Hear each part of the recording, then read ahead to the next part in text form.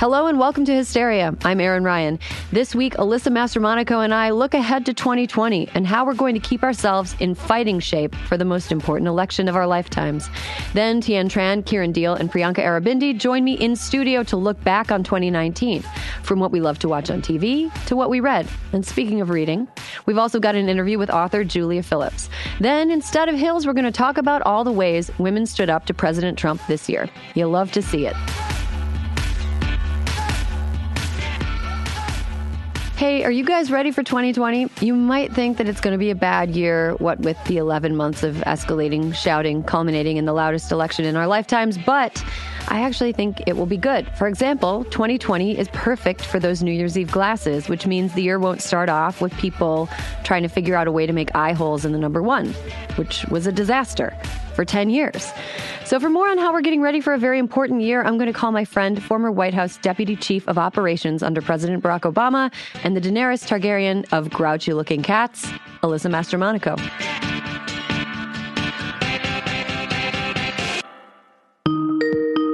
Hey, Alyssa. Hello, Erin. What was that accent? Was that an accent? It sounded like Liverpool.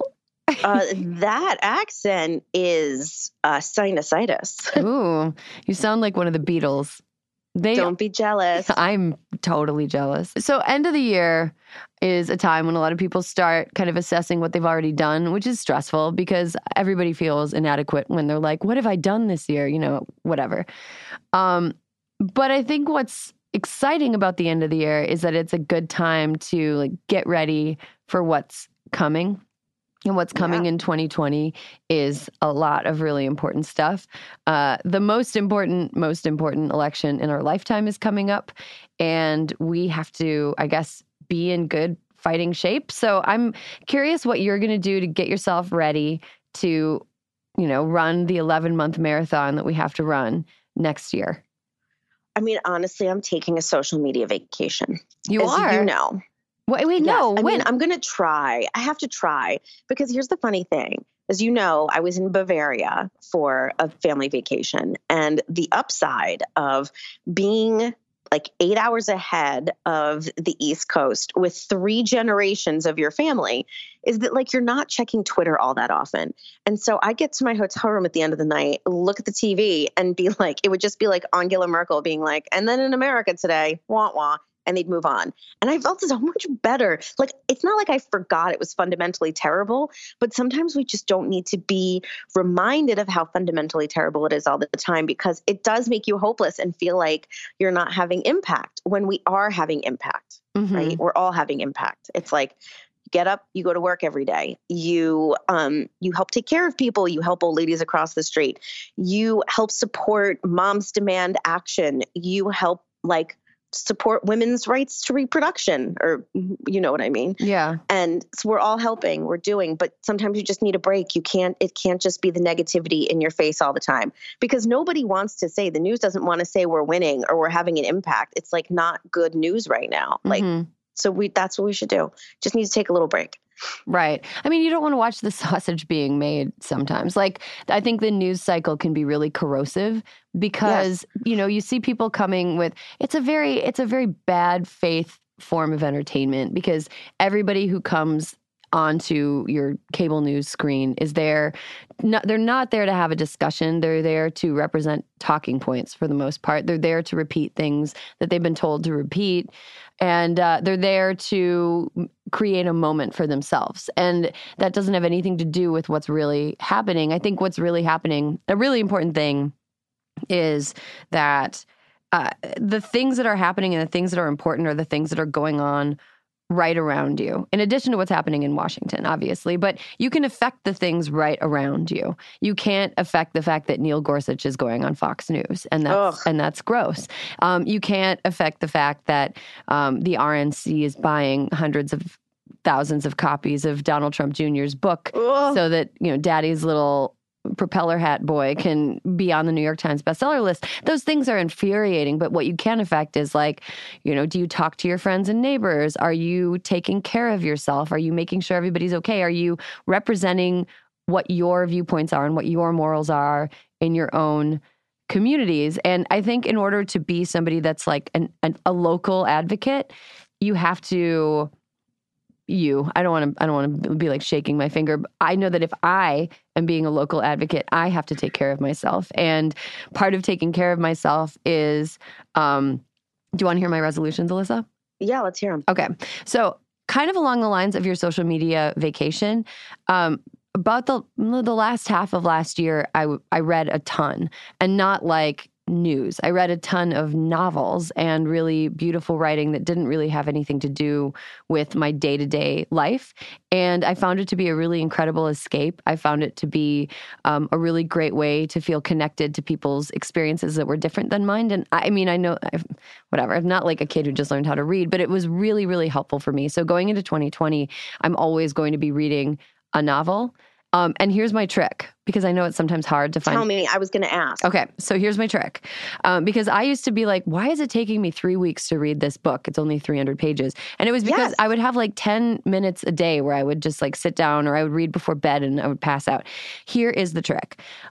Instead of, when I find myself just aimlessly scrolling through social media, I'll be like, you know what? I'm doing the thing. I will set a timer on my phone for 20 minutes. I'll turn my phone upside down, pick up my book, and I don't look at my phone. I don't look at anything but my book for those 20 minutes.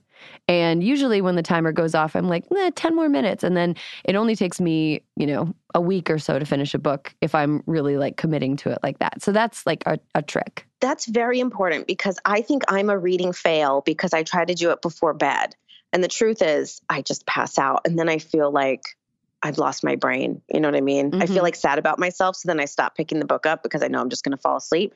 But I think that is a very good option. It's actually how I wrote my second book. How did you do it? You have to turn the Wi-Fi off. You turn the Wi-Fi off? Yeah, because the problem is when you're writing the book, you're usually on your computer. Right. And so all of a sudden you're getting like pop-up notifications. And so there's an actual app you can download, but I just used my fingers, and I would turn the Wi-Fi off and set a timer separately that was like for an hour, because after an hour, your brain needs a break anyway. Mm-hmm. And I got so much done. And so I'm actually going to try that with reading, because I'm feeling a bit dull. Like I could use with a solid, couple of books to plow through between now and my birthday, let's say. Mm-hmm. Yeah. I mean, I found that reading has been super helpful. Also, when's your birthday again? The end of February. Okay, good. So I have time to assemble an embarrassing present. Please do. I'm creeping up on the 44 this year. Yikes. Oh my God. You're double numbers. I don't know what that means. Let's pretend it's lucky. I also have found, this is going to sound really like Pollyanna-y, but I've found that when I'm feeling really sad, it helps me to do something nice for somebody else that needs something nice done for them. Yes. So the other day, so my sister-in-law just had a baby. And the baby she was born at the end of November. And I was trying to figure out what to buy her for the holidays. And I tweeted, what is a good gift for a new mom that I saw that tweet. Yeah, that people didn't think to give you. And there are all these people that had all these great ideas. And it made me think, actually, that's something, a lot of them were things you could do for a new mom or somebody who's busy, who has like a lot going on and not a lot of time. There are like things that you can do for people that you know and care about that will mean a ton to them and that won't be a huge sacrifice for you. So like if you have a friend who's a new mom offering to babysit their kids, because being around kids is mega distracting. Like it's really hard. Yes. It's really hard to be mad about the news when you're watching, like you're trying to keep a 4-year-old from killing themselves. It's great. So I mean, offering to babysit somebody's kids and being like, you're going to go get a manicure right now, and I'm going to sit with your kids and not think about the dumbness of the world. I'm going to think about how cool your kids are or how crazy your kids are. I think like doing a little something like that for somebody that you know is a super nice thing to do. I think that is really nice. And, unrelated but related, a couple of weeks ago, I have really been suffering with what I think are hot flashes. And it's like the more you think it's happening, you're like, oh my God, I'm only in my early 40s. Is this really menopause? Like, what's going to happen? And I was really just like by myself on the internet and just going down the rabbit hole. And I was like, fuck that. And so I tweeted And I think that one thing that is nice to do too, and that I want to do more of because people were so nice to me, is like sometimes you just have a real question and you want to crowdsource. So I tweeted at Menopause Twitter and was like, when did your hot flashes start?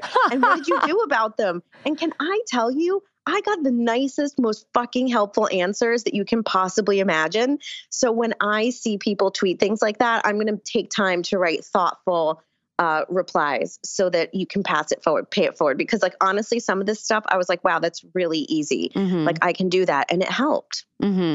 Yeah. Right? Because we're not alone. Yes. Nobody's ever alone. I mean, that's the upside and the downside of the times we're living in right now is nobody's ever alone. Nobody's ever alone. Like there are two sides of that. Let's use it to our advantage when we can. Yeah. And we're especially not alone going into 2020 because there are many of us, as we proved in 2018, and we just need to keep ourselves, healthy and in good fighting shape and make sure that we're taking care of each other too. And I think we can do this, Alyssa. I think we can do it. You know what? In the immortal words of a man we don't see enough anymore, yes, we can. Sorry, I didn't plan that. It just came to me and I tickled myself. I am also tickled, and let's end the conversation on that. Happy New Year, Alyssa, and looking forward to a great 2020. Auf Wiedersehen. Bye. Bye. About a month ago, we asked you to submit pitches for fake B-level holiday movies, the likes of which you might see on Lifetime around this time of year. And you guys responded in such force that we are quite frankly worried about you. We got hundreds of pitches, and people are still sending them to the point that Caroline is, quote, getting mad, unquote. As promised, we picked some of our favorites, and right now you're going to hear some of the Hysteria crew read a few of them. And in the meantime, make sure to look out for video versions of these pitches hitting Crooked Media's socials. You definitely won't regret it, unlike Caroline, who 100% regrets agreeing to having this contest in the first place. Ho, ho, hope you're ready. This is All I Want for Christmas Is You, written by Rachel.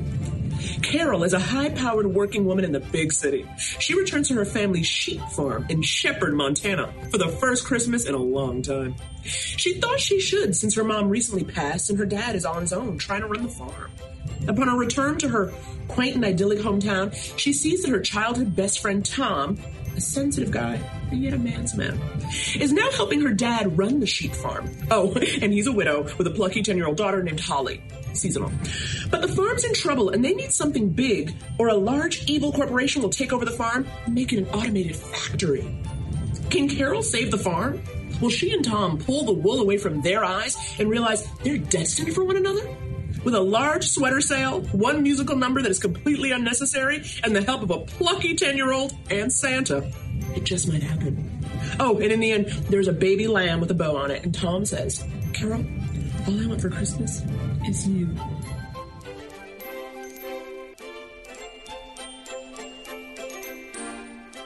Hello, everybody. Welcome back. This is a thing. I feel like I need to be honest with you people. This is something we've recorded like a week ago that you're hearing our old voices, but we're going to do a special episode for you about the end of the year, things we enjoyed in 2019, and things that we found to be good in a year of burning garbage. So let me introduce the panel who's here to help me try to end the year on a high note. First off, she is a comedian and the head writer for CBS's Diversity Showcase. It's Tien Tran. Hello! Welcome back. So great to be here. Again. Ooh, the of behind the scenes. You guys don't even know. BTS? BTS. I think I was on an airplane with some members of BTS one time. What? Yeah. This is like I just found out what this means. What does it mean? This little, thing? It's a heart. Oh, it's so cute. I know about this the K-pop band from BTS. Poppy Lou. Oh my gosh, yes. From Sunnyside. She would always do that. And I think me and Moses were both like, why is she always putting up that money sign? She's always like, in every picture, she's like, cash money. And then it was like, oh, we did not know. It's BTS. I don't know anything about K-pop. Okay, up next, we have, she's an actor. She's a comedian. You can see her on Sunnyside on NBC.com. It's Kiran Deol. Hulu. And Hulu. NBC Hulu. NBC Hulu. Yeah. And last but not least, special guest. I think you're the most frequently appearing special guest on Hysteria. Hell yeah. Like, love it. You've got squatters' rights at this point. It is Crooked Media's own Priyanka Aribindi. Thank you so much for being here. Thanks for having me as always. I love this panel. It's fun. It's the best. It's fun. Priyanka, how was your year? My year is ending better than it started, I think. That's good. I think it's like I feel like December has been busy and fun, and we'll just kind of be like, yeah, it was fun. Sure, totally. I remember one time I talked to you and you're like, I feel like crying all the Oh yeah, time. that was those were dark days. We've moved past. But look, now the sun is out. I know. I love that. The short days. Guys, I'm not crying in my car anymore. Like we're good. That's so good. I'm seeing a lot of teeth from you. I like that. Crying is bad. Like in New York City, you never have any alone time. And I remember like learning that in New York, you just cry out in the open. Oh yeah. It's like putting on deodorant. You just do it. You're just like, well, there's no place for me to do this. So you're sitting there like walking, eating a gyro and crying. It's just, it's normal. But I'm glad you're not crying anymore. Thank you. I am too. I mean, like I still cry sometimes. No, Not like I believe you'll never cry again. Well, because 2019 had so much news that was bad and annoying, I thought that it would be a good way for us to end the year by talking about things that we really liked in 2019. And we're going to start by talking about stuff that's like normal stuff to like, and then we're going to get weirder as the conversation goes on. This is like a dating app outline. It's like all your favorite, like, yeah. I don't know. Well, I mean, I think it's a good thing about 2019 is that there was a lot of good art made. Like, I was looking back at 2001 for just like normal reasons, just because I was like listening to a playlist of that era because I was trying to write about something happening in that era. And I was like, wow, culture was trash in the year 2001. And it's actually pretty good now.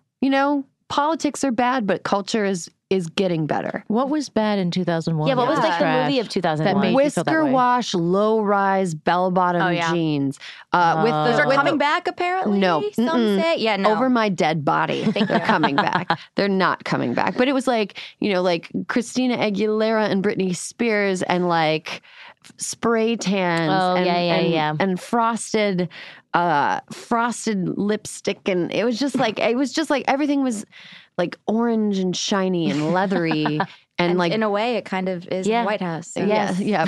Boy bands. It's played out. It's played out. Now it's playing out in politics. Boy bands and like rap metal, like, which is so bad. It was so much worse than I remember. I listened to POD and I was like, wow, this isn't music, it's shouting. So let's get started on some of the good stuff that happened in 2019. I'm going to start with you, Kiran, since you work in TV on the camera.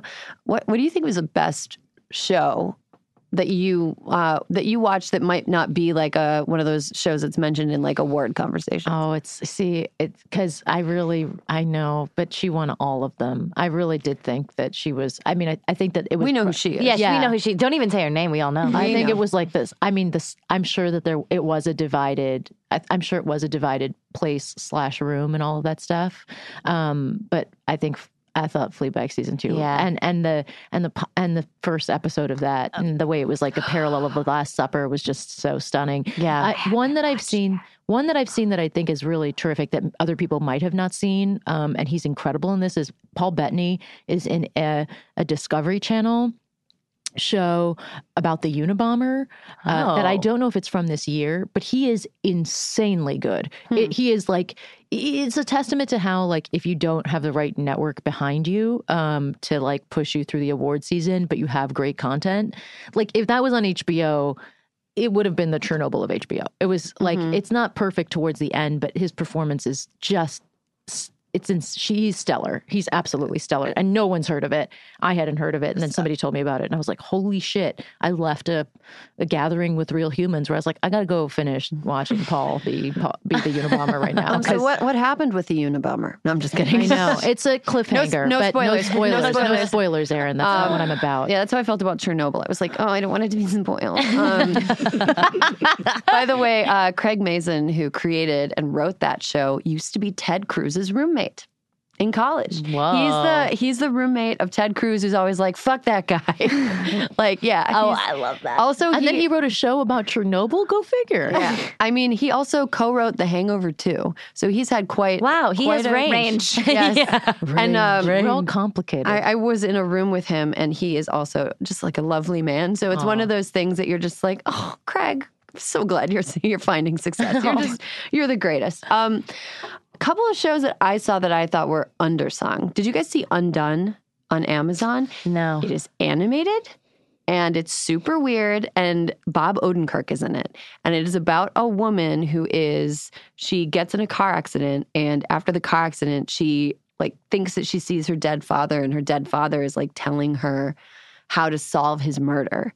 And it's so weird, and it's not perfect, but it's really weird and good. And it's one of those things that I'm like, I'm glad they tried this. I think it's like a couple of BoJack Horseman people made it. And it's really interesting. The main character has a disability. She has like a cochlear implant, and she like will remove it sometimes, and that it like plays into the show. And it's just like, she also is a very flawed person. It's really, really good. So I recommend Undone. Oh, my two would be, okay, off of animated. I loved Tuca and Birdie. Mm-hmm. Did anybody? I was just thinking about them. I really loved that show. It only had that one. It only had one season, but it's a cartoon voiced by Ali Wong and Tiffany Haddish and Steve Yeun, and it's just such a smart, funny cartoon about women. And they also like take on some serious issues. I don't want to spoil it for you if you want to watch it, but it's so funny, so smart, and beautiful. It's beautifully drawn. I think it's Lisa Hannawalt, right? Yeah, yes. Okay. Yeah. And then the other show would be, but I feel like it's always Fleabag season 2, but Pen 15. Yes. Pen 15 was so good. I haven't laughed out loud at a show in so long, and that made me laugh out loud. I was crying and laughing at the same time. Yeah. So during funny. one, but not like cry laughing. I was like emotion crying. Yes. And also laughing out loud. At the scene, there's a scene where they're at a school dance, and that scene, I was just like, it's The concert recital got me. concert sounds so good. I watched the last 2 episodes about a week ago, and I remember you talking about, they're so amazing. And I was like, all right, Ryan. And then it was like, I watched and I was like, They're incredible. I concede. Ryan, I concede. This is excellent. This got excellent. It's like a beautiful indie film where these girls actually like really ground into it, and it's funny and it's very poignant, and the voice is so specific. It's really wonderful. so good. And it gets better. It gets better. Yeah. You forget that they're like 30-something-year-old women playing these teenagers. Except sometimes you can see that they've like strapped their boobs down. Yeah. But like their physicality and like it's so amazing. Yeah, That's what makes it so. That's what makes it like. That's what helps to heighten the ridiculousness, like how insane all of the emotional stuff that they're going through is, and how Anyway, it's so good. They know. We all know. We all know. Shut up, Kiran. What were your shows of the year? Mine is decidedly a little more trash, but I love trash TV. You, I think, which was first on the Stalker Show. Yeah. What is that? Okay. It was Penn first, Badgley, right? Yes. Yeah. Oh, that is actually. It's first on Lifetime, which I think no one watched, and then it got on Netflix like right around the New Year. So the first show It blew up. Yes, because it's crazy. It is a batshit crazy show. I feel like I'm way less into TV and movies than the rest of this town. But when I do watch, I'm usually with like my roommate or friends. It's a very fun show to watch with people, especially if you're like a person who will like scream and freak out, like kind of like get scared by things and react. If you are like a reactive person to your TV. Yeah, it is a trip. And the second season is coming out right after Christmas. And I think the day this podcast airs, so that's what I'm going to be doing. It is a crazy show. It is definitely one of those shows that seems like it has a self-awareness to it. Like it's like playing to the audience where it like knows that you're going to freak out about. So it is ridiculous. Oh, it's ridiculous. It's the craziest show. So you watch television with others like it's the year 2000? Yeah, kind of. Well, like my roommate and I were like, great, we're both home. Like, let's go watch an episode. Whatever. Okay. Wow. Yeah. That's what I used to do. I know, with, like, me too. The Bachelor. When The Bachelor do that with The comes Bachelor, on, too. I just like, I saw. It's too depressing to watch alone. I'm like, I'm trying to do that with the L Word. I'm trying to see the new L Word in a group right now. I was trying to watch an episode of The Bachelor because I got real curious because people have been talking about it on this podcast. I don't have a way to watch it. It's not on the Hulu. You can You're get not like a missing $10 anything. TV antenna and like connect it to your TV and you get free TV. What am I, a queen? What are you talking about here, Ryan? Let's move on to movies that we really liked. I'm going to start. Let's go. Okay, so let me just start with my thesis on movies. I think that the only interesting movies that are being made right now are in the horror and thriller space. Ooh. Because those movies rely on novelty and surprise. And so by design, they have to have something surprising about that. Like Hollywood can't worm its way out of it. Like Hollywood tends to just make shit that already worked and they do it over and over again until they've beaten it to death and you hate every version of it. But like with horror, it has to be new. Audiences need to be surprised. That's why Get Out was so successful because it was new and surprising. That's why Us was so good because it was like a new thing. In that tradition, I think Midsommar was one of my favorite movies of the year. And I'm a wimp about horror. Like I have to read the synopsis before. But I thought it was like a really beautiful piece of filmmaking and an incredible examination of like grief, resilience, survival, and I think the way that it was shot and the way that it sounded was just incredible. So if you haven't seen, I mean, there is some mallet violence in it. So if you're Count me out. Very sensitive to mallet violence. I love the way you're never surprised in any movie, but I have to read the synopsis before. No. It's like because it's like, oh, how are they going to do this? Like because I read what happens and I was like, okay, I get it. And then there's the same thing with this, with the director's other movie, Hereditary, where it's like, I knew it was super scary and I read it and I was like, okay, I'm ready for this. And I was not fully ready for it. Midsommar is, I think, really innovative and it is shot really like, it's sort of like overexposed. And so it sort of like hurts your eyes to look at it. And there's also this like mega violence happening on it. And it's just like, it's a good movie. Not for kids, but it's a good movie. Has anyone else seen it? I need to see it. I haven't seen on it. my list. I'm too scared. I haven't. I've been bad about watching movies this year. Okay. My roommate looked at me and was like, you won't like it. Ooh, like, okay. Great. Okay, Good. so You're like, and sold. Chan, do you want to go? Yeah, I have. Well, my favorite movie, it was Parasite. It's incredible. Because it was like such an incredible movie viewing experience. It was truly the most like novel movie watching experience I've ever had. The other movie I'm going to switch you to is The Farewell. I haven't seen The Farewell yet. Oh my God. Absolutely loved it. Such a good film. Have you seen it? Yes, it was what I was going to say. Sorry. Tian. And it's like because there's a couple of things. Number one is that I haven't seen that many movies this year from this year. Oh, I feel I'm really not bad. on it. And then I was going to say that because I have seen it, and I was like, it's small, it's a tiny little movie, but like they did the important stuff right. You know, And a woman directed it, right? Yeah. Directed and wrote it. Wow. It's a tiny little Sundance movie that's kind of a little engine that could. That is a kind. She did. I mean, just given the David Goliath of filmmaking and the budget she was working on and stuff, it's just she just did the most. It's like when you see Beasts of the Southern Wild. They they hit the relationships. The relationships are done in such a way that it's like, oh yeah, like this is what a movie is about at its core, is like human connection and like there's something really beautiful. It's funny, and I started weeping from the jump. Cried through like just waves of crying. You got Priyanka disease. Yeah, just wave of crying throughout the whole theater.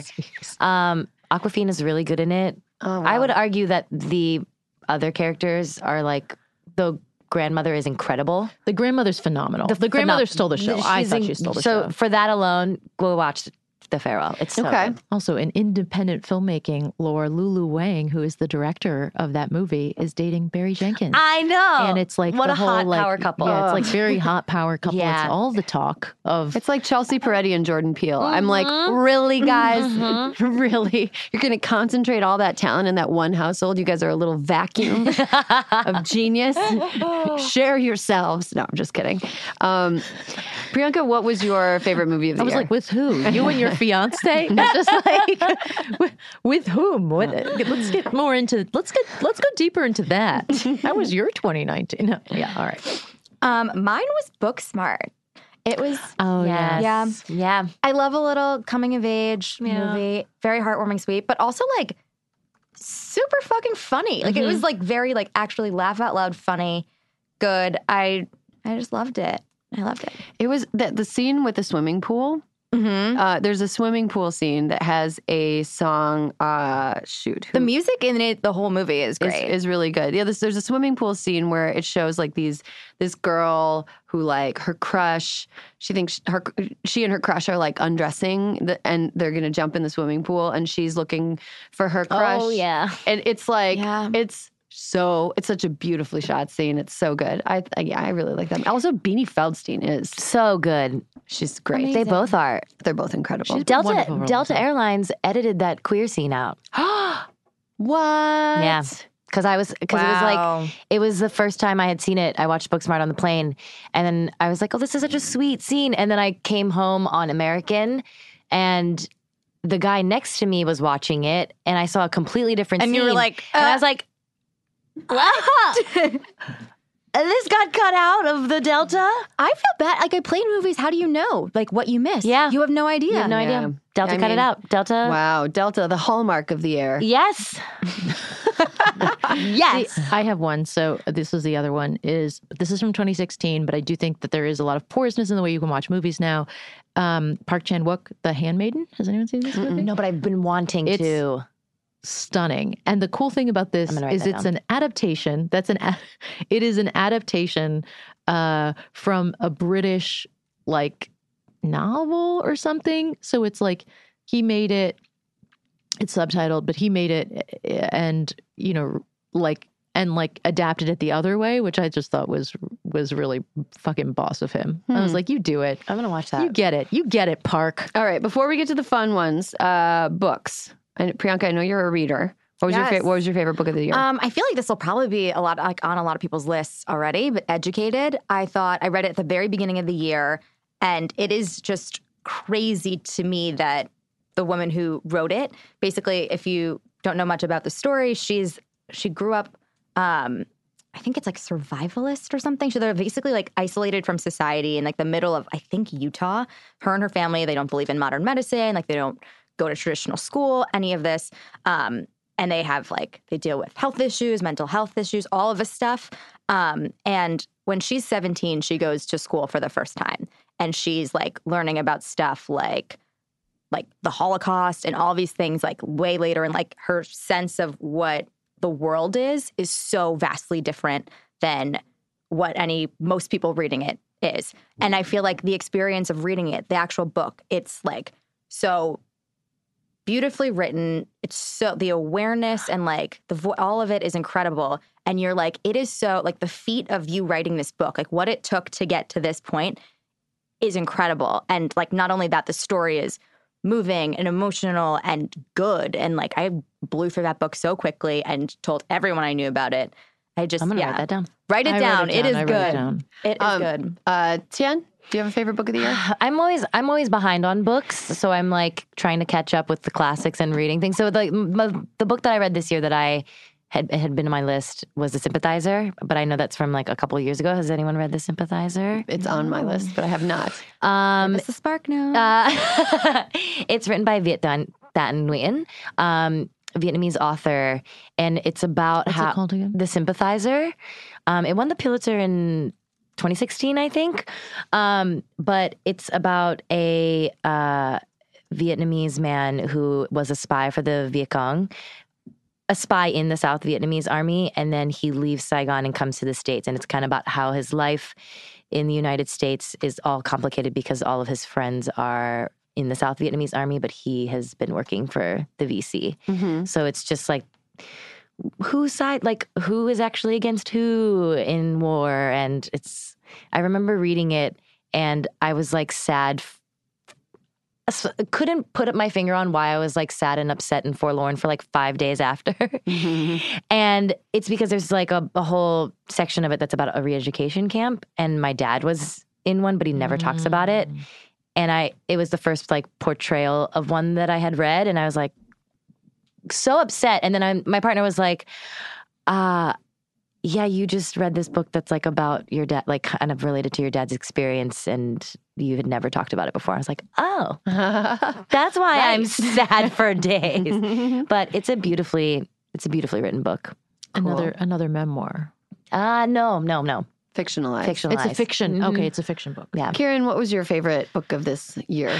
I struggled this year with books, and I'm looking back over my notes because I was given suggestions of books from other people. So I'm just going to say ones that I haven't gotten to yet, that I haven't read, that I heard are excellent. There's a book called Homegoing. That's also on my list. Right. And then there's another one. Less is supposed to be really good. I mean, obviously Less is supposed to be very good, but, and My Sister, the Serial Killer, is by, My Sister, the Serial Killer is supposed to be very good. The last like novel that I I loved with my heart was The Sellout by Paul Beatty, which I hope Beatty, I think I'm saying his name right. What is it? The Sellout? The Sellout. Sellout. Which is I mean, it's so funny and sarcastic. It's satire. It's a man in Los Angeles who owns a slave. He's like the last guy to own a slave in like, I think it's like South Central Los Angeles. And he is in a Supreme Court case where he's like making the case for it. And it was just one of the most original things I've ever read. And I laughed so much because it's such a commentary on what capitalism is. Sounds like a Mel Brooksian lift to make that funny. Yeah, I mean, it's like when I heard the premise, I was like, I don't know. And then I started reading, and the writing's so fucking good. It's so good. I mean, I hope you enjoy it. I always get snobby about, I'm really snobby about prose. I want the prose to be sing. I'm really big on the prose. I really want it to sing. I just want the prose to be like, I want to feel like Jizzy. You know what I mean? Oh my God.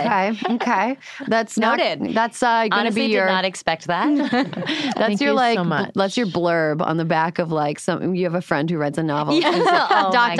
Jizzy. Or it's just like moist, very moist, very moist. When you write your book, I'll read it and then let me get a book check. I don't know if I'm a moist. I don't know if my prose would make you moist. I'm not sure that I have that gift.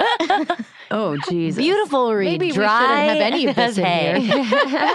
Moist is a good word. Somebody's gone into that in the hill. It's been fine. It's fine. It's you. She hates it. I don't hate it. I'm tired of the debate. Erin's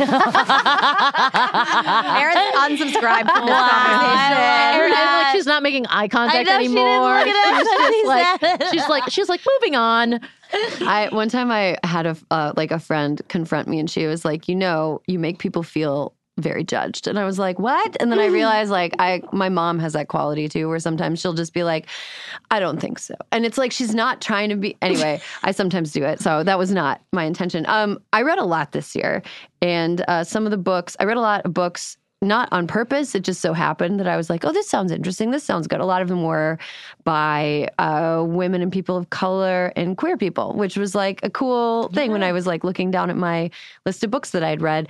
One of my favorite works of fiction that was like kind of a light read that kind of sneaks around and punches you in the back of the head, Fleischman is in Trouble. By Taffy Brodesser Ackner. She is a New York Times writer. Her profiles are like incredible. We interviewed her for the show. She's just like wonderful. The book is like very fun and like it's an effervescent type of prose. It's a fun read. A book that is a really heavy read that will not take you very long is Colson Whitehead's The Nickel Boys. It's about a reform school in Florida during segregation, and these two black boys who are there and just kind of trying to live and survive. And it has, I don't want to give anything away, but there's a part of the book where I did not see it coming in any way, and I had to put the book down and go on a walk. It wasn't like a graphic, like it wasn't a scene of violence or anything like that, or it wasn't like a particularly traumatic, like it just was like so crazy. It's a great book. I loved a book called Miracle Creek by Angie Kim, a courtroom thriller about an immigrant family who runs a treatment facility for kids with autism and special needs. And there's an accident there. And the whole book is like unpacking what the accident was. At first I was like, I don't know if I would like this book. It's so good. I lent it to my dad and my dad loved it. And it's not normally his thing. Also, Julia Phillips wrote a book called Disappearing Earth, which is probably my favorite book that I read this year. It is a somebody described it to me as like a magic trick, and I agree. It is a book about two little girls that go missing on a remote peninsula in Russia, and every subsequent chapter takes place in the months after the disappearance, and they follow different women who live on the peninsula. And when you're first reading it, you're like, why am I at a party with this girl? And then when you get to the end, you realize that every story had an important clue about what happened. And like at the end, you're just like, oh my God. It's really, really incredible. And I'm delighted to announce that we have an interview with her that is going to be on this episode of this podcast where we talk about that book. It's so good. Cool. I have a copy myself, and I bought a copy for a family member for Christmas, and it's so good. Did you have trouble? Oh, I was going to say, did you have trouble staying with it? Like when you switch around from, like sometimes I find like when I have to switch from voice to voice, like it's hard for me to connect between characters. The sense of place in the book is so intense that it keeps you centered on the plot itself. Like the peninsula, the Kamchatka Peninsula, is like super remote. It had been totally cut off from the rest of the world during the Soviet era. And it's also like volcanic, and there's all this like, natural beauty and danger to it. So the place is like what keeps you in the story. It's really, really good. We have to take a break, but when we come back, my conversation with Disappearing Earth author Julia Phillips. And now, more of your bad movie pitches. This story is A Season of Joy, written by Carrie. A Martha Stewart-type celebrity named Joy goes to a small town for inspiration for a Christmas cookbook. She has a warm public image, but in real life, she's cold and lonely. She spends a good amount of time at the beginning of the movie holding her phone up to the sky, trying to get signal to get email and make business calls. She meets a handsome local farm-to-table chef named Nick. She falls in front of him while searching for signal. He teaches her about his family Christmas recipes and about slowing down to really enjoy the spirit of Christmas. They fall in love. They co-author a Christmas cookbook. Good night, my Christmas elves.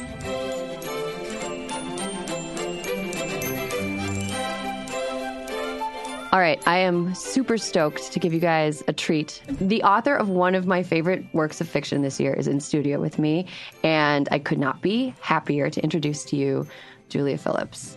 Hi, I'm so thrilled to be here. So Julia, let me just get this out of the way. Your book, Disappearing Earth, which came out in May, rocked my face off. It's one of my favorite things I've read, and I've been really... I've been not to brag, but I read a lot because I'm lonely and have no friends. But it really impacted me, and I think I read it in June, and months later, I'm still thinking about it. So thank you for writing this book, first of all. Oh, that makes me so happy.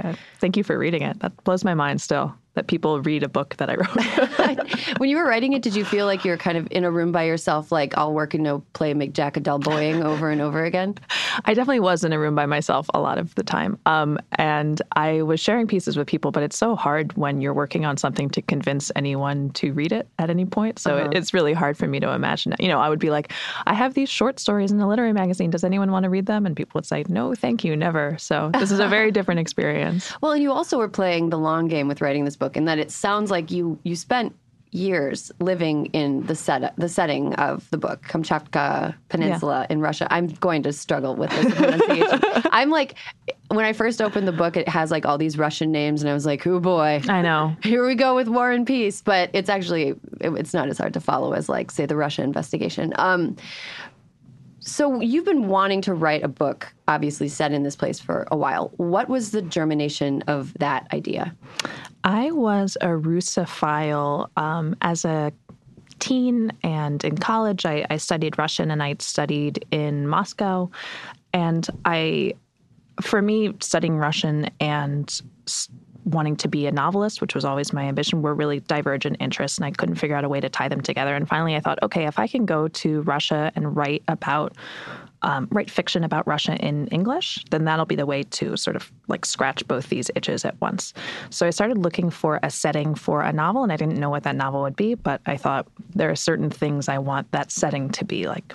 I would love it to be in Eastern Russia because I spent a lot of time in Western Russia. I would love it to be not as centered around like a huge sort of urban and dense population, not as much about city life. I was living in New York City at the time. I had spent a lot of time in Moscow, and I wanted to be in a setting that was sort of more rural or more connected to nature. Mm-hmm. And I also wanted it to be really attractive. I thought if I'm going to move to a place, I want it to be a beautiful place. And when I learned about Kamchatka, I thought this is it. This is like so much more, everything I wanted and so much more. So it sounds like you're writing about a part of Russia that is itself marginalized from the rest of Russia. And then within that, you're writing about people who are marginalized. The stories that we follow in the book are stories of women who, for whatever reason, are sort of pushed to the edge. You know, there's a woman who has a cancer diagnosis, who's also an asshole, but she has a cancer diagnosis and you feel very bad for her. And then there's a woman who becomes a widow for a second time. Was the choice to make the stories about women deliberate, or did you just kind of feel the book pulling you in that direction? It was deliberate. The stories pulled me in that direction, and then I went all in from the very beginning. So I started trying to go to Kamchatka in 2009. I got a grant that let me move there in 2011. And once I got there, I found, Kamchatka is so isolated. It's on the Bering Strait, sort of if you picture the tail of Alaska swinging out, it swings into Kamchatka. And it was a region that was a military base during the Soviet Union, so it was totally closed to outsiders. And still, it's really difficult to get to. It doesn't have any roads that connect it to the mainland. It's effectively an island. And I went all the way around the world, like 20 hours of flying time from home for me to get to this place that was so separate from the rest of its country. And yet, when I got there, all I could think about were concerns I had as an American, fears I was experiencing and bringing with me from home. I couldn't, wherever you go, there you are. I couldn't leave those behind. Mm-hmm. And a lot of my experience in the world to that point, and a lot of my experience in the world now, is shaped by gender and shaped by identity and by being a woman, for me being white, by the experience of queerness in the world. All of these things were so present in my life, and I brought those with me, and they completely filtered how I perceived everyone in Kamchatka. So the structure of this book, which is about all these different women's stories in the context of this one big crime, like how these different women are impacted by this one disappearance of these two young sisters, it's about, for me, exploring that range of what violence against women looks like, what harm in women's lives looks like, and how interconnected we all are, and yet how we have these very different experiences based on how we see ourselves and how other people see us in the world. Mm-hmm. The crime that kicks off this story is a disappearance. Was it inspired by anything real in this age of true crime? It was inspired by a couple of cases, one of which, it was inspired by a lot of different cases, some of which are so close to the crime in the book that my publicist said, stop talking about that. Okay. It's a spoiler for the book. No, but I'll say that while I was working on this, I was going in really deep on the Jacob Wetterling case through the In the Dark podcast. I grew up near there. That is so... Did you listen to In the Dark?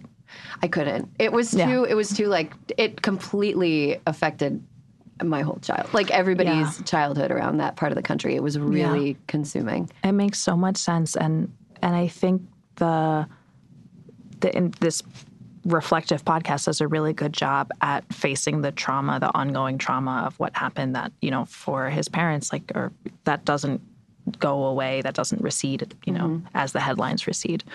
But they also looked at the scope of the investigation. And to me, that was so fascinating to situate this crime, this very personal, very individual crime inside a system that can be really easily misdirected. And everywhere that you put your resource, if you're putting your resources toward, for example, a national search, then you are not going to be dedicating as many resources to a local search.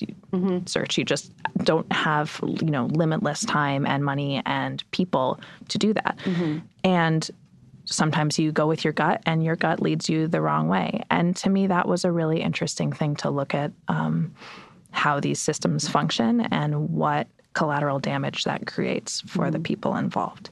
Though, it's funny, as you were talking, I was thinking I see some Patty Wetterling in the mother of the girls. I really, really do. She was a figure who was pretty prominent locally for a long time.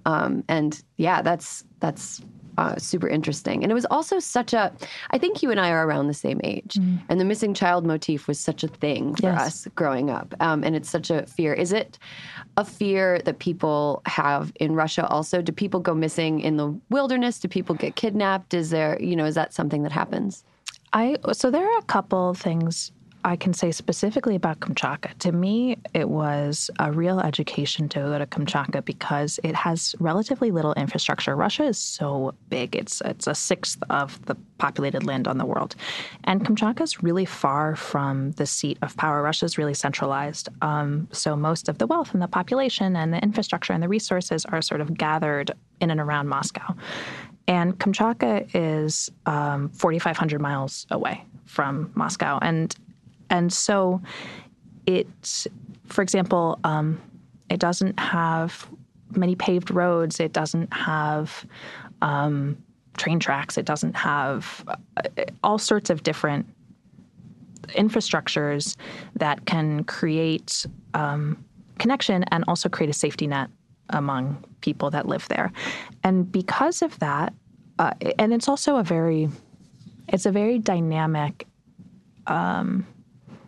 even geographically dynamic place. So, it's on the Pacific Ring of Fire, so it's really geothermally and seismically active. It has volcanoes. It has geysers and hot springs. It has a pretty challenging climate because of this. In the same way, I think that is true in many places in the north and many places with little infrastructure. Sort of the boundary between life and death is thinner. And there are lots of ways that you can be at risk and lots of ways that you can be hurt, even if it's not at the hand of another person. So death is kind of closer and more present. If I get drunk, for example, in the streets of New York and I stay out all night, something bad might happen, but it might not. If I get drunk in Kamchatka and stay out all night, I might freeze to death. And that is not often something that people talk about in New York, where I'm from. That the idea that don't stay out all night or you'll freeze to death, that is just not, the idea of death is not so close, at least in my social circle. Right. I was interested in that, how much more acknowledged danger and death were. And I am also when I was there, I happened to be there at a time when I was there in 2011 to 2012 and then again in 2015. When I first went there, there was a serial killer operating there at the time, which I didn't know. Okay. And then he was, but there were missing girl posters around. Uh-huh. And then later, I think he was arrested in 2014, and ended up dying pretty soon after his arrest. So that case was ongoing and in the background, and posters were there, and I think a sense of alarm was there. And yet it was something that was not yet spoken about publicly. It wasn't yet acknowledged as a thing. Right. The smoke was there, but nobody was quite there's a fire behind the smoke. That makes sense. You have, there's a chapter in here about, there's a female character who's gay. Did you, when you were in Russia preparing to write this book, did you get to know any people who were gay who experienced similar anxiety to the gay female character? Yeah, I did. I met a couple there of two young women who had very similar concerns to that particular character. In addition, the way that it manifests in the plot is quite different, but their concerns were the sort of thoughts that they were voicing are similar to thoughts that she has. While I was there, there were also people being killed on Kamchatka for being gay, which is not, or for being suspected of being gay or queer, which is not something that's particular to Kamchatka or to Russia by any means. I mean, that is something that is currently happening still in communities in America. And that kind of community rage at people perceived to be other, I think is really strong, both there and here, and something that made a big impression on me, makes a big impression on me. Yeah, it seems like one of the things that kind of goes through the entire book is a sense of that something like really bad just happened and is about to happen again. Like in a horror movie, you know, when like there's a jump scare and then you have a like little lull, and you know, if you've seen enough horror movies, you know that the lull is there to calm you down so that the next jump scare makes you even more scared. I want to kind of talk about the process of writing a novel, which to me, as someone who's never done it, seems like horrible. And I also wanted to tell our listeners that the reason that you're on the show right now is because after I read your book, I tweeted about it and we communicated over Twitter. And I also found out through Twitter after I read another book that I liked, Miracle Creek by Angie Kim, that you and Angie are friendly with each other. Yeah, we just had a sleepover this past weekend. That's amazing to me. So my question is, you know, in novel writing, which seems like a very solitary pursuit, which we talked about before, how do you find community? And do you find that other women who do what you do support each other? And how does that look? I before I wrote this manuscript for this book, for Disappearing Earth, I wrote a different manuscript, and I wrote it totally in isolation. Like I was alone all the time. I wasn't really sharing my work with people, and it really damaged not only the final product, but also because I wasn't seeking feedback or community at all, but also my well-being while I was working on it. I think to write anything, you do need to have some private time and also some shared time where you're collaborating with people and hearing their ideas and hearing feedback, even if you don't end up incorporating it for whatever reason, just to understand that if you want to share your work with the world as a final product, you also want to share your work with the world in process to some extent. So while I was working on this book, I was really, really grateful to have writing groups and to have workshops and to be able to share my work with people who offered feedback. That was huge for me. I have been even trying to teach myself that lesson during the writing process, that sharing is so important, that collaboration is so important. I've been completely blown away since the book came out about how collaborative and supportive the writing community is. Certainly women writers, women debut writers like Angie, but also like everybody. Everyone is so generous with sharing resources and looking out for each other and celebrating each other. And it's a really, really beautiful thing that I think of how many years I spent, I don't know, feeling like there was a cool kids club that was going to kick me off their lunch table if I tried to come over. And it doesn't feel like that. It doesn't feel like there's just one lunch table that you're allowed to be at and everywhere else is rejected. It actually feels like a really joyful dance party. Right. Also, there's like no cool kids. Like anytime I've like entered a different sphere of my career, it's like, you know, I'm working at a blog. Oh, this is the cool kids. And I start working there. I'm like, no, we're all nerds who care desperately about what we do. And then you move into like journalism. Oh, the cool kids of journalism. Oh, no, they're nerds who care desperately about what they do. TV writing, same deal. Like, it's cool to hear that novelists are also. Well, see, all of the work you do. So when we were messaging on Twitter, I, of course, completely like fangirled all over you. And because all the work you do seems to me to be the most challenging thing, which is sort of writing on deadline or writing as with the novel. No one was saying to me, oh, please write your novel. I need to have it in the world so I could spend all the time I wanted making it however I wanted. And I feel like that sort of responsive writing where the audience is there already, that seems so challenging to me. I don't know if you find it challenging. I think it's a grass is greener situation. Yeah. Because if you're making something and you're constantly getting feedback, eventually you start to feel like you're losing your center and you're like, am I a crowd-sourced person? I mean, like everybody has a crisis, and the crisis of the person who's doing like quick deadline turnarounds, especially if you're doing op-ed stuff. So am I crowdsourced? Is all of this just generated by what garners the most positive attention? Yeah. And I think if you're working on something longer, the challenge would be that you're just sort of, you know, dancing in the dark and that you don't quite know what people are, because you don't want to just write something that's totally to your taste that nobody's really going to care about, because the purpose, I think, of art is to communicate ultimately. So I feel like it's a balance between like, how do I communicate effectively in a way that people will want to consume and then also remain true to what I'm trying to do, what my actual vision is.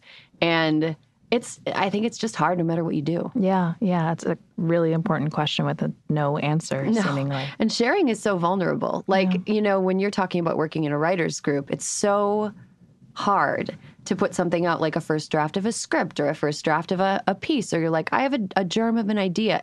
That's the most vulnerable feeling in the world. It's like walking naked into a meeting and everybody else is wearing clothes. Yeah. So it's really cool to hear that it's something that, I guess, people who work the way that you work, people who are novelists, have to kind of muster that courage over and over again to like do it. And that's like, it's cool. And it's cool that you've done it and you've put out something that has been so meaningful to a lot of people. Like, we were reading reviews, actually, our producers, because they put together a prep page for me, even though I love that. I want to see that.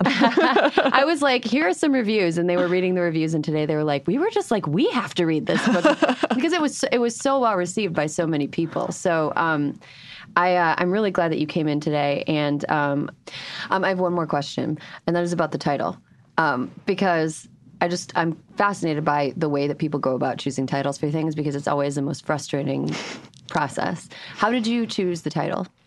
So I chose the title based almost exactly off of what you just said before, off of this sense that at any moment something else could be lost. So the book kicks off with this big loss with the girls going missing, and they, right before they go missing, they're two sisters. One tells the other a story about a tsunami hitting Kamchatka and washing away a town.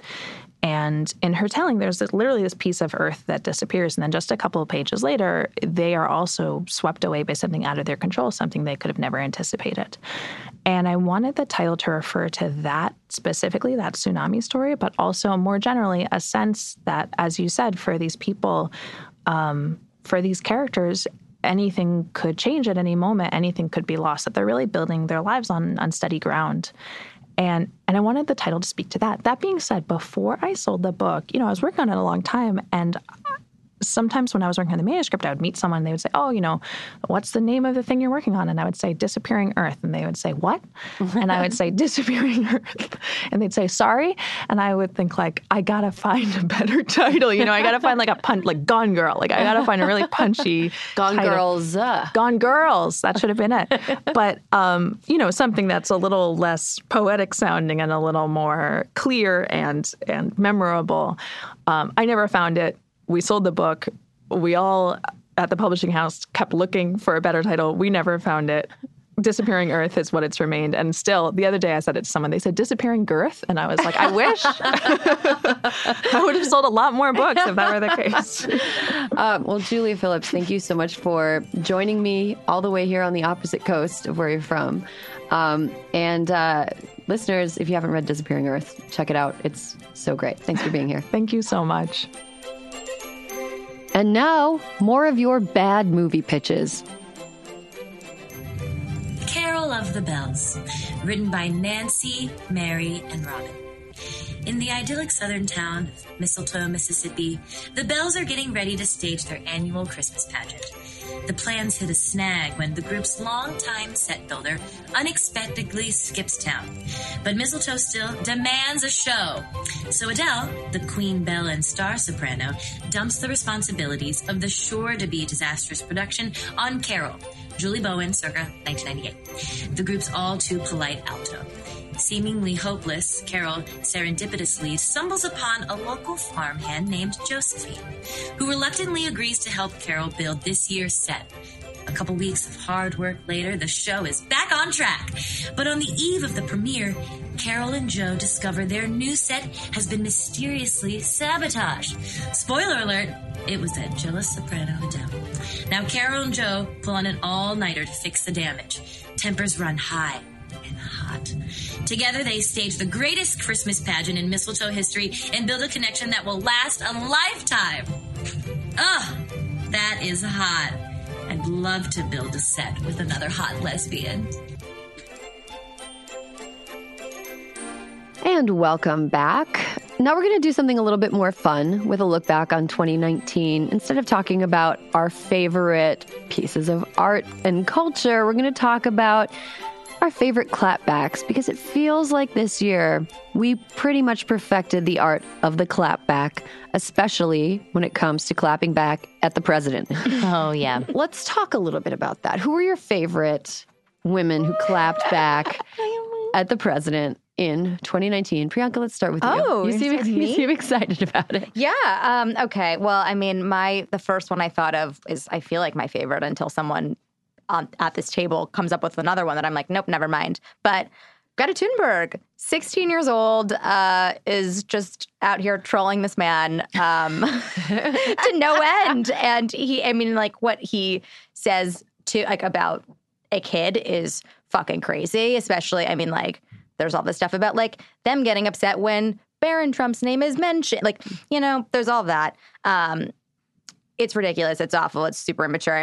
What do you expect from this man? But the way she doesn't get, angry about it, she just makes it her Twitter bio every time. She's happy young girl, whatever, loves to, I don't know. It's so funny. It just every single time is old people, why are you doing this? Don't fight with teens on the internet. Yeah. Stop. This is stupid. They will defeat you. They will own your shit. I hope they rise up. The teens will defeat. Online, it's like trying to beat a Russian at chess. You can't beat the teens online. Yeah. No. Yeah. It's like trying to beat American women at soccer. You can't do it. Woo! You can't do it. Tien, that was Perfect segue. okay. Perfect segue because my favorite clap back, Megan Rapinoe.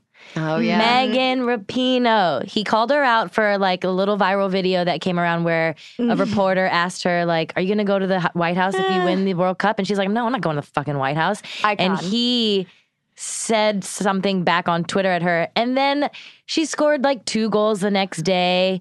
And then they won the tournament and she was the MVP. She was the Golden Boot, which is the most goals you score in a tournament. The absolute best clapback, in my opinion. Megan Rapinoe came to this office they won the World Cup at I think the beginning of the week. The end of the week, she came to this office. I've never seen, no one, Crooked Media has never reacted this way to anybody. We are all gathered around the door. We're cheering. We're playing music. She walks in. We're just standing there screaming like psycho fans. We have never done that for anybody who has walked in here ever.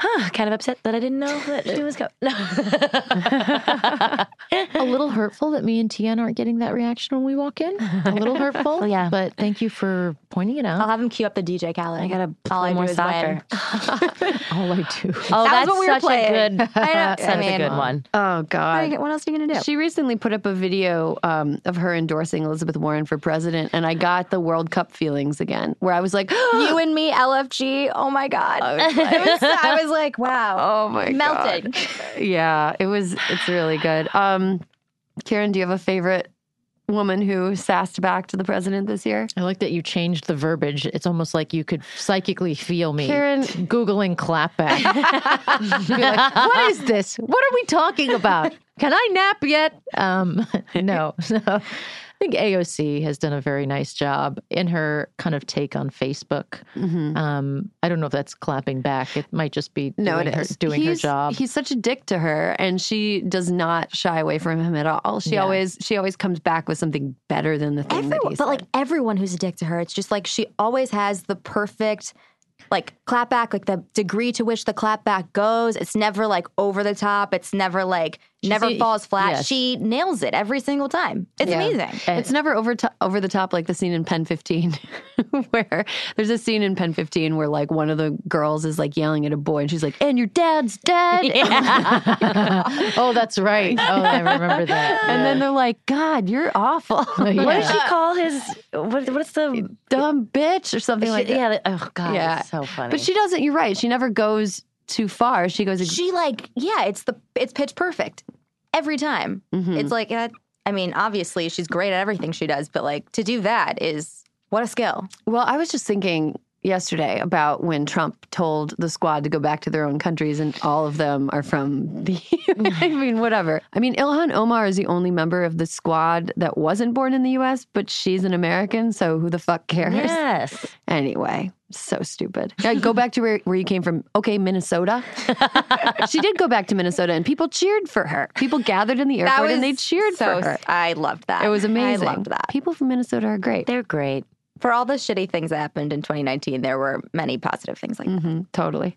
They had a press conference to clap back. And the press conference was them being super calm and collected and cool and on top of it, as opposed to his, like, you know, Elmer Fudd style losing his mind. They were sort of like Bugs Bunnying it. You know, they were just chill, chewing on their carrots and enjoying themselves.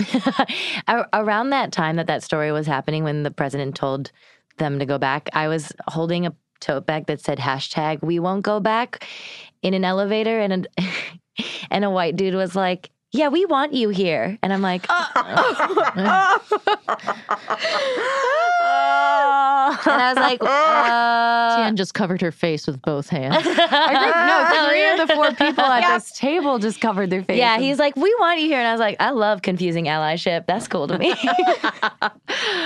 Here was one of my favorite moments was when Donald Trump referred to Chrissy Teigen as John Legend's filthy-mouthed wife. And she just was like, oh, yeah. Like, she's the type of person that I feel love like, her. Yeah, she's great. I feel like if people who are totally out of line step to her, she is like, good, cracks her knuckles and is like, all right, you want to do this, let's do it. But she seemed to really relish it, and it was very funny and awesome and great. Also want to give a shout out to Cher, another person who claps back at the president a lot. I made a list. Cher, Susan Rice, and Kamala Harris, who was the target of a lot of the president's hate this year, who always had something to say. I thought your list was just going to be of Cher clapbacks. I know. I thought so did I. So did I. I was like, she's going to make up for my dearth of pop culture knowledge. You can go to www.twitter.com and see Cher's clap. Cher's Twitter is... It's really good. Phenomenal. And the formatting of her tweets are always just so beautiful. Delightful. Yeah. It's delightful. I've got to go check this out. It's pretty good. Okay, well, that's all that happened in 2019. Nothing else happened. And that is all the time we have for the last episode of Hysteria of 2019. Thank you, as always, to Alyssa Mastromonaco for calling in. Thanks to Kiran, Tien, and Priyanka for joining me in the studio. Thanks to Julia Phillips for sitting down with me and for writing her incredible book. And thanks to you, the listeners. We love you guys, and we can't wait to make more show for you in 2020. Hysteria is a product of Crooked Media. Caroline Reston is our producer. Our editor is Sarah Barrett, and Kyle Seglin is our sound engineer. Thank you to Juliet Beckstrand for production support, and to our digital team, Elijah Cohn and Nadina Melkonian, for filming and editing our video content every week. Sorry, you wanna go and cry out to mommy. Do my 1-2 step with the bass drum. Lime in the coconut, make me come straight from the bottle. I slurp this rum. I'ma get me some.